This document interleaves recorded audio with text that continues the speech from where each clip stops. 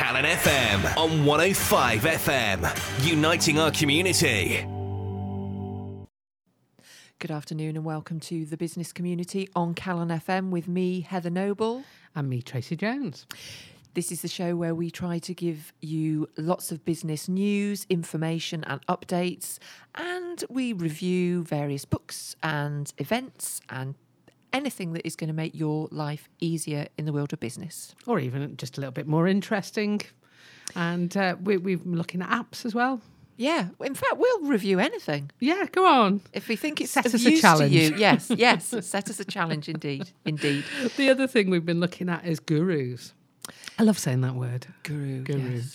Well, we tend to do the guru at the end of the show. And we are looking, we put a call out in last week's show for some suggestions of gurus, particularly some that may be a bit different from the gurus we've looked at so far. I need to stop saying that word. Stop saying guru. I know you like saying it, but we're going to be talking about an absolute superstar later on in the show. So do stay tuned for that. Okay, we're going to kick off by talking about something topical. And the article that I picked up on was from a newsletter from Elwood Insurance Company. Thank you very much. And it's about cybercrime being on the increase.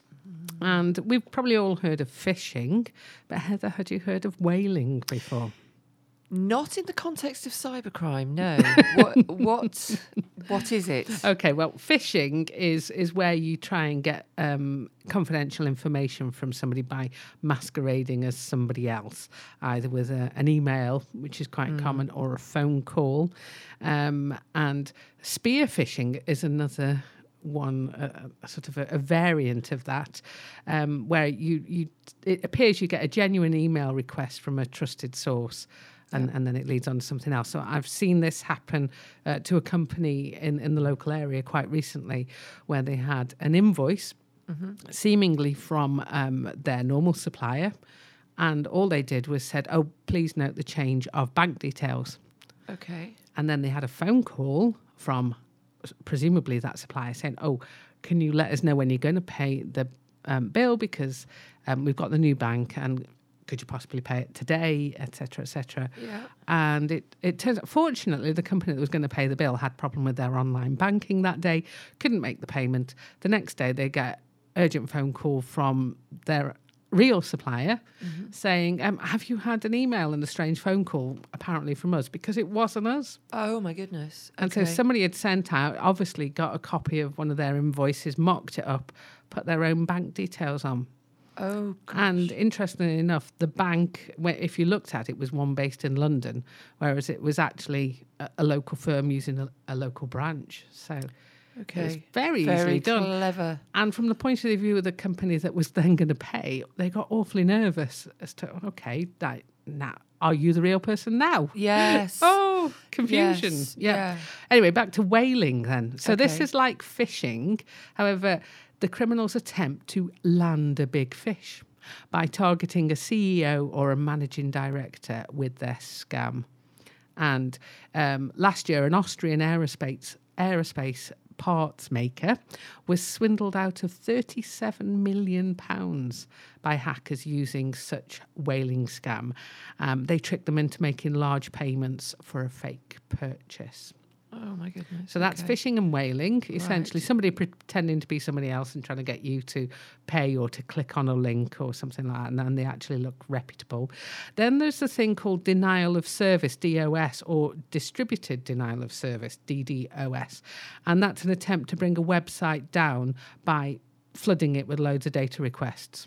Okay. So essentially you're holding the company ransom because you're stopping their website being used, which for some companies wouldn't make a great deal of difference. But if your business relies on having that website If you're live, an online... yeah, Yeah. you're really being held to retailer or- ransom. yeah. Social engineering is another one mentioned. And this is where the criminals attempt to trick people into disclosing confidential information using a baiting email, linking to free software or a fake phone call. I mean, when I've done data protection training in the past, there's a lot of stuff about these phone calls. Yet, apparently, people are still falling for it. Research that I checked out from an article in Information Age from the 19th of January says that still around a third of phishing emails are opened regardless of the security precautions that have been put in place. It's because they are so clever at putting a subject field, in the subject field, putting something that seems legitimate.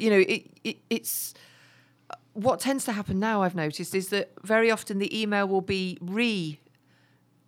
reference something as if you have already had dialogue with this email. Yeah, and if you've got a busy inbox, you just go, oh, what's that? And you click on it And there's all sorts of different ways to make it seem trustworthy, like making the name look different, even though the actual email address behind it isn't a friend. Somehow they managed to pick up on people who are in your list. Yes. And also making them look, I mean, gone are the days, I think, largely, where it's quite clear, the English is bad and it's very poorly mocked up email. Some of them now look really, really convincing, don't they? I mean, I've had them. I bank with Barclays, and I've had emails from Barclays that aren't from Barclays, but they genuinely have made me think, really?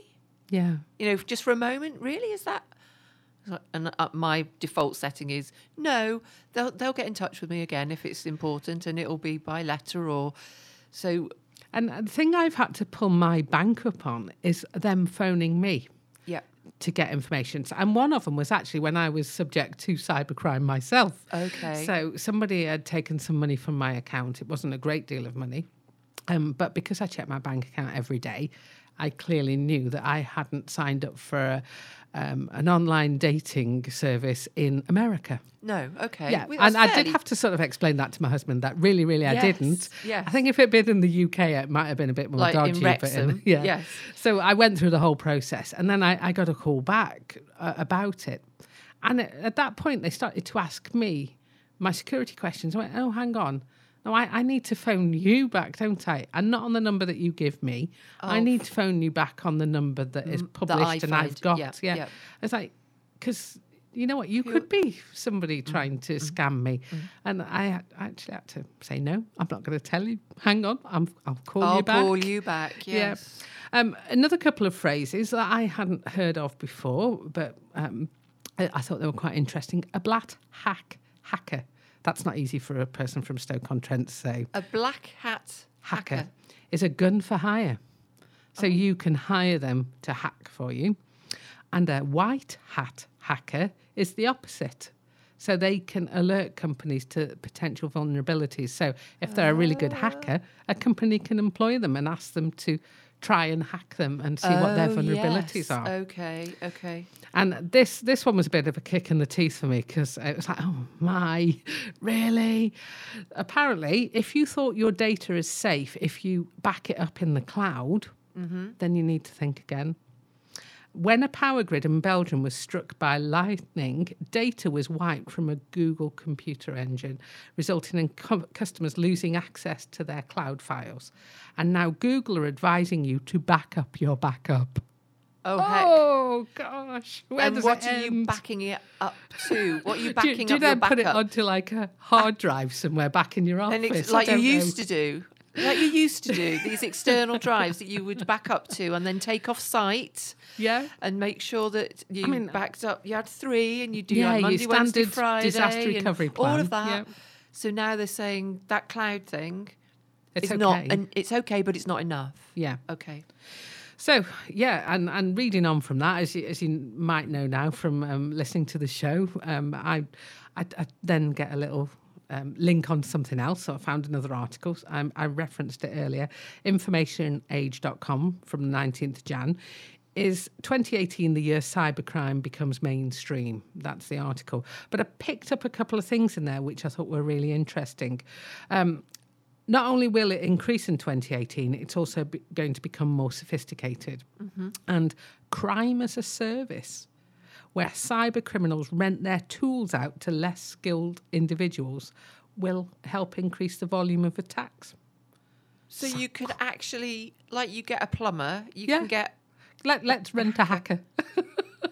Wow, okay. And it's widely predicted that the cost of cyber attacks will be in the region of $6 trillion per year by 2021. Goodness me. And by then, cybercrime will be more profitable than the entire global trade in all major illegal drugs combined. Wow. That's eye-watering, isn't it?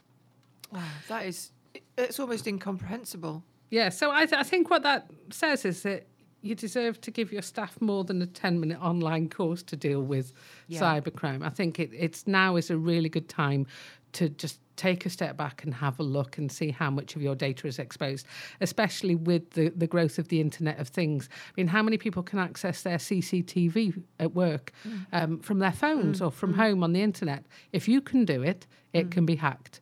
Even switching your kettle on. You can do that with your phone. If you can do that, somebody else can do it as well. Yeah. Anything at all that you can access through the internet, then you just have to be really careful. Don't keep the standard password. There was a TED talk where a gentleman actually live hacked into a Barbie and hacked into some kettles, because the password on the kettles, I remember this, was 0000. Right, okay. And he just or did password. that. Yeah. Apparently password is the most commonly used password. So with GDPR coming up in May, I think now is a really good time. Businesses are really going to have to focus, no matter what their size. They've got to look at the realities of cybercrime for them. And it's going to raise loads of questions. I mean, how GDPR is actually going to be applied is a little bit of an unknown yet, and I think it's going to have to be tested, probably in the courts. You don't want to be the company that goes through the courts to test that legislation, I'm pretty certain. And also, you don't want to be the company whose CCTV gets hacked and people find out all your secrets, or all of your kettles in the workplace get switched on at midnight or something. Whatever it is, just spend some time to understand what all the risks are and pay some attention to cybercrime this year. And also, I think, just on that, it's understanding what the risks are to your specific business, because people might think, well, I don't sell stuff online, what's the problem? But there will be something of interest to somebody. If you've got a computer that you use at work and it's somehow linked to the internet, even if it's for just your emails or for browsing the internet at lunchtime, you're going to have risk. Indeed. You're listening to The Business Community on Calon FM, and if you want to hear the show again, it will be available in its full format with all the music and all the talk from tomorrow on the Calon F website on the Listen Again service. Go to calonfm.com. And if you wait for a little while after that, then you'll be able to go to the website, thebusiness.community, and pick up the podcast version of the show with a very short description with some of the links to the websites and books, etc., that we're referring to during the show. So please do leave us a comment on the page. We would really appreciate some interaction from you, the business community. Heather, what's going on in terms of events and news at the moment? I've got a few events, but one that I want to mention, just following on from what we were talking about with cybercrime.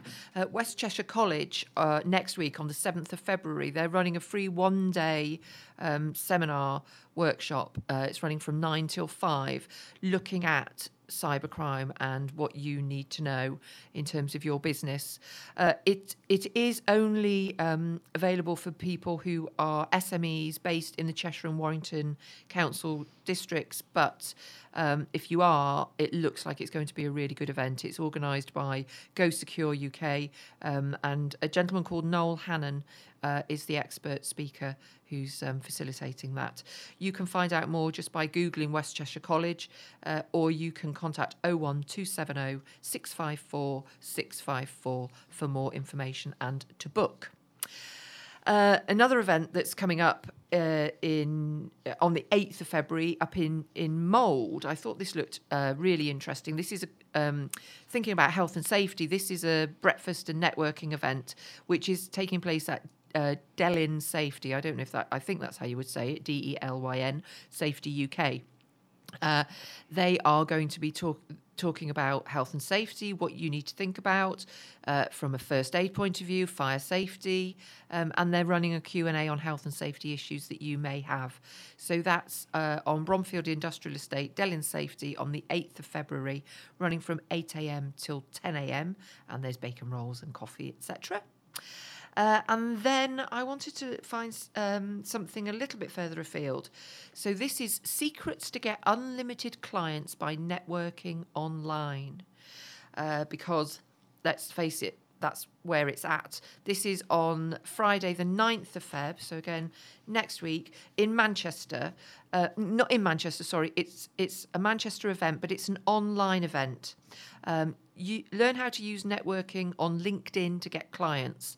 To find out more, you literally just need to go to Eventbrite, and you can.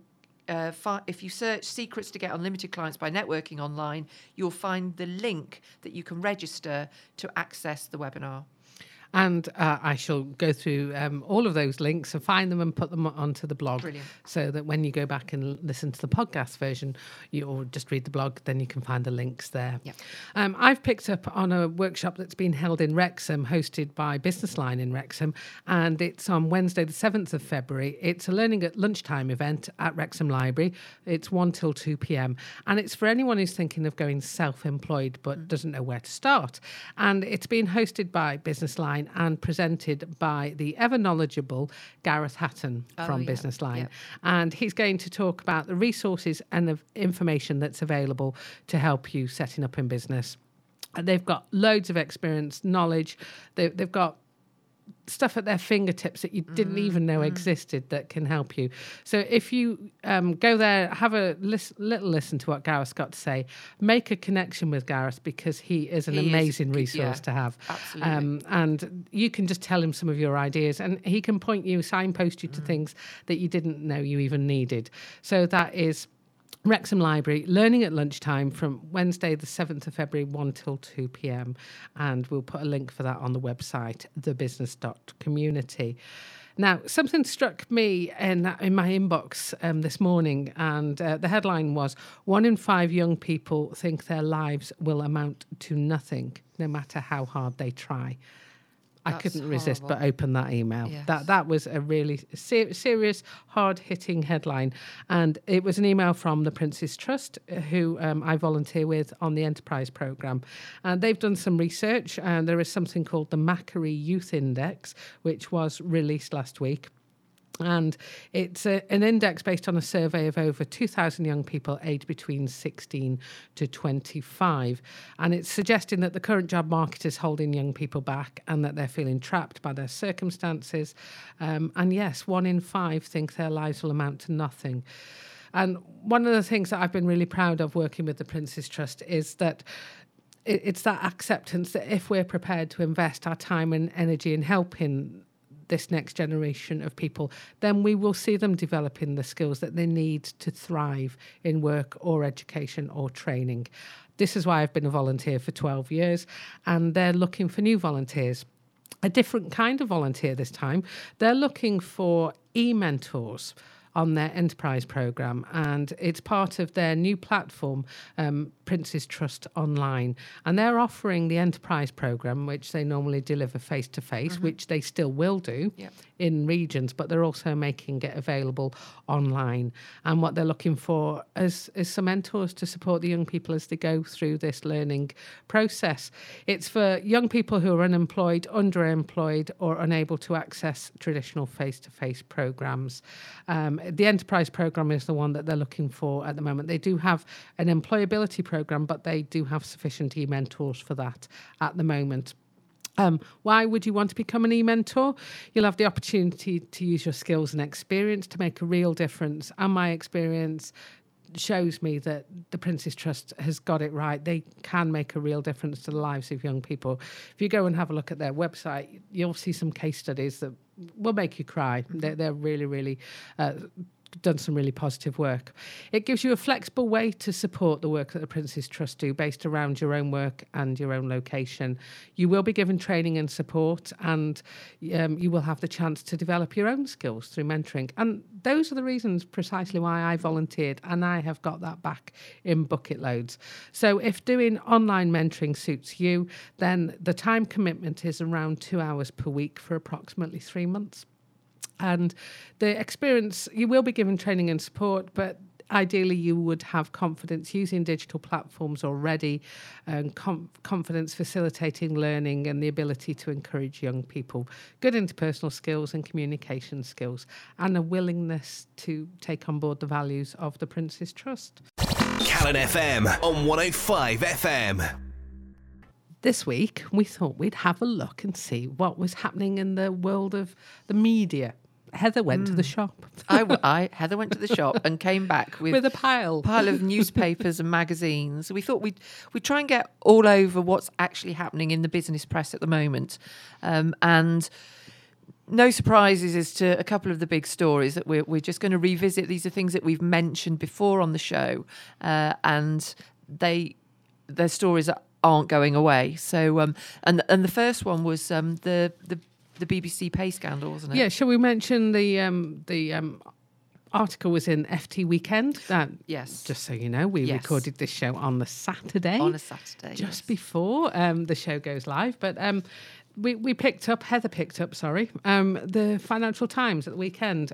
So we've got salmon-coloured paper in front of us. Yes. And right on the front were two articles related to what we've already talked about on shows over the last few weeks. So, gender pay gap. BBC male presenters take a cut to trim the gender pay gap. So if you hadn't already heard this, it's been used for about a week now. Yes, And the likes of John Humphreys and Jeremy Vine have agreed to take an actual cut in their pay in order to narrow the pay gap. So what are your thoughts on that, Heather? I think it's a really interesting one because it's a right result for the BBC because thumbs up from the execs at the BBC. Yes, because they're going to be paying out less money rather than paying out more money. And my personal feeling is that it's great of these, that these guys have literally put their money where their mouth is and been supportive. But wouldn't it have been better just to pay women the same rate? Because it's probably not very many women anyway. So it just would have been in the right in the spirit. In the right spirit, yes. So why did it take these people to do something? The no-brainer to me is okay, let's just eliminate that gap totally. Having a conversation with a few colleagues about this yesterday as well, and we were trying to understand how these big gaps had come about. And one of the women had said, I haven't got an agent. I just took the job and went on the standard pay scale.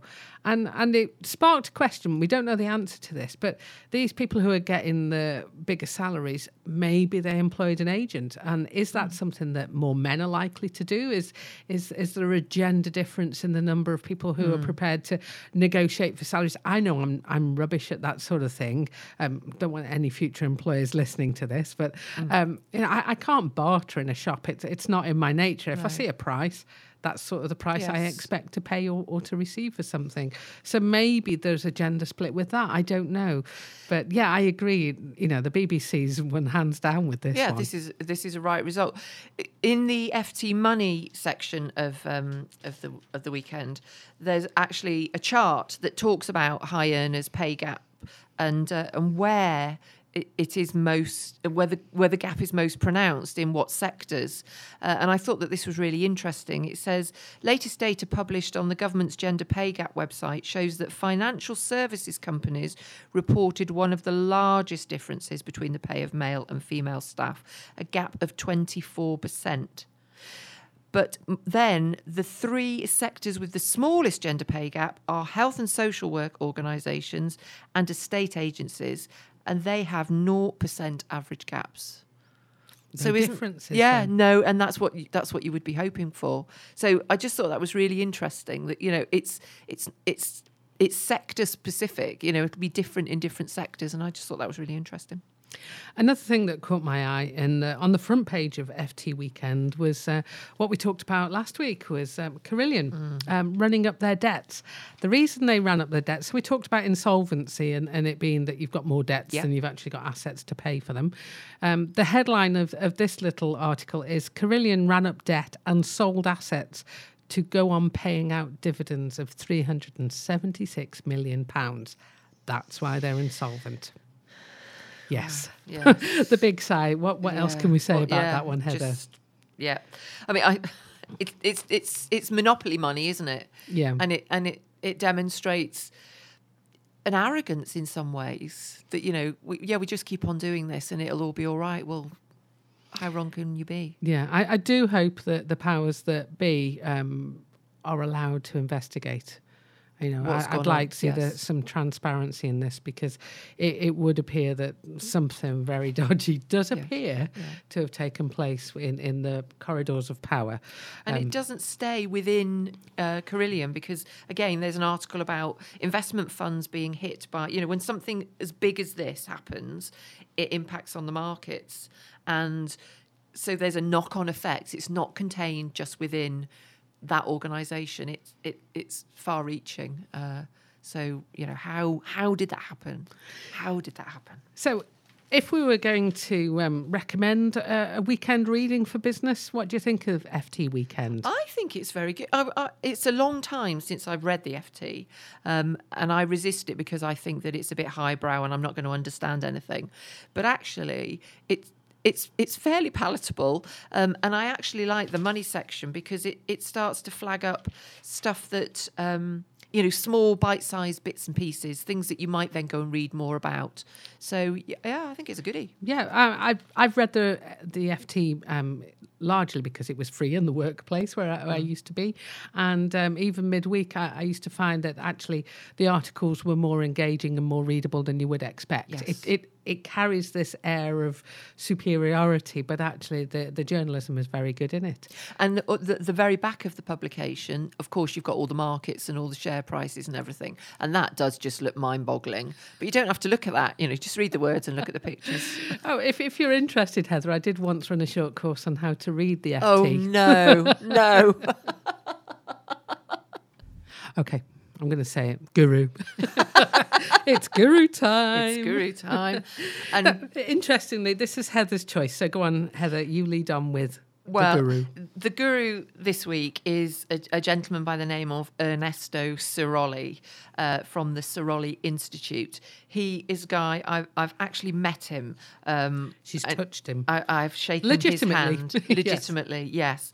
I came across a TED talk that he did, which absolutely blew my mind, and we'll talk a bit more about that in a little while. I know that Tracy loves it as well. And having seen it, I linked with him on LinkedIn. And I said to him, one day I hope to meet you. But he travels internationally. Anyway, it turned out that he, bizarrely, somebody I know, knew that I loved the bones of him and told me that he was going to be in Newtown. And so I engineered an invitation to the event that he was at, and I went and met him. And he was everything that I would have hoped for and more. He's an Italian. He's charismatic. He's passionate. He's real, and not just a little bit sexy. And a little bit sexy, yes, yes. But he's got a sense of humour. But my goodness, you just need to see him. You just need to watch his TED Talk. You do, actually, because if you Google him, there's not a lot out there on him. So the other gurus that we've talked about on the last 4 shows, you Google Tom Peters, Peter Drucker, Charles Handy, Ken Blanchard, there's loads and loads of information. Even their own websites, there's loads and loads of stuff. And Ernesto Ciroli seems to be, the essence of him is in how he talks. He appears not to have an ego. And certainly when I met him, he was very much about who was in the room and what do I do. And yeah, he made you feel that you were the most interesting person in the room, and that is a great skill. I'm guessing then if we go on to his TED Talk, the one that we're referring to here is a TEDx talk, yes, which is a locally hosted talk. And we have TEDx in Holyhead as well, which I'm sure we're going to be talking about as it comes up in the next few months. This was a TEDx talk in Christchurch, and this may give you an insight as to why he made Heather feel as if she was the only person in the room, because his talk was entitled "Want to Help Someone? Shut Up and Listen." And that really is a way to engage people. If you listen, we talked about it last week, didn't we? Is that a whole listening thing? It's got nearly 3 million views. On and that only talk. and only 1 million of those are you and I. I do hope that YouTube can somehow sort out the wheat from the chaff and knows when we've watched it multiple times. Yes. I'm hoping that's 3 million unique views. Tell us what you took from the TEDx talk then. Well, one of the, he tells a great story. Tell us that story. Tell us the Okay. tomato story. Okay. Well, essentially, he developed something called enterprise facilitation, which is a fancy name, but basically, he tells this story of work that he'd done in Zambezi, wasn't it? Zambia. Sorry, in Zambia, and he'd gone to a community, and he said that we turned up, we're white. Westerners, and we turned up and we purported to tell these people that they needed to grow crops and feed themselves, and we taught them how to grow tomatoes And other Italian crops. and other yes. and zucchini In and Zambia. things. Yes, and he said, we just did it to them, and these tomatoes grew and they were massive and everything was wonderful, and we kept saying, this is what you need to be doing, you'll feed yourselves, everything will be wonderful. And then one day, just before they harvested the tomatoes, overnight, the hippos came out of the river and ate everything within sight. And the next day they said, why didn't you tell us about the hippos? And they said, you didn't ask. And this is why we can't have agriculture. This is why we don't have agriculture. And it was that classic, you helicopter in, you do something at somebody without listening to why they've not done it in the first place, because they probably would have done if it was possible. I love a comment he makes, though, is that he was actually proud of that aid project because at least they fed the hippos. Yes, indeed. Yeah. It's just great. And this whole, shut up and listen thing is, people will tell you what they need. You just need to listen to what they're saying. And then he talks about signposting them to the things that they need to get them to where they want to be. You don't have to do it for them. You don't have to have any knowledge of the thing they want to do. You just need to be able to signpost them to places where they might get the help they need. Yes, it was in this talk that he brought up the concept of enterprise facilitation. He talks about the aid worker or indeed, if you're talking about enterprise, even in rural Wales, which is actually a project that has been going on, you become a servant of the local people who have a dream to become a better person, and you shut up. Never arrive in a community with any ideas.